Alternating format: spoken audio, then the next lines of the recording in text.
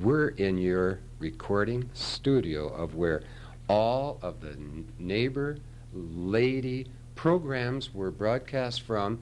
And tell the folks what the studio looks like. Well, this is my dining room. And I started broadcasting from here a week, not from here, but the other house first, and then we moved to this house.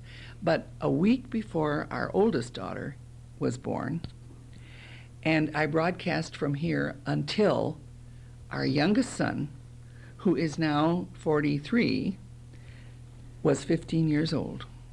So that What year do you think was your first broadcast from this room that we're sitting in right now? I can tell you exactly, with a little help from my husband.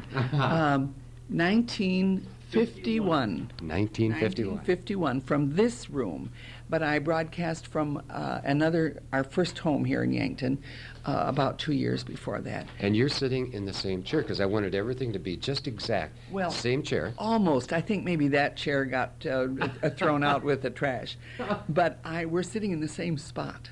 And your house looks just like I think anyone would depict it for the WNAX neighbor lady. It's just beautiful. It's wonderful. You have flowers all over. You have little vines and knickknacks. And it's just a precious home.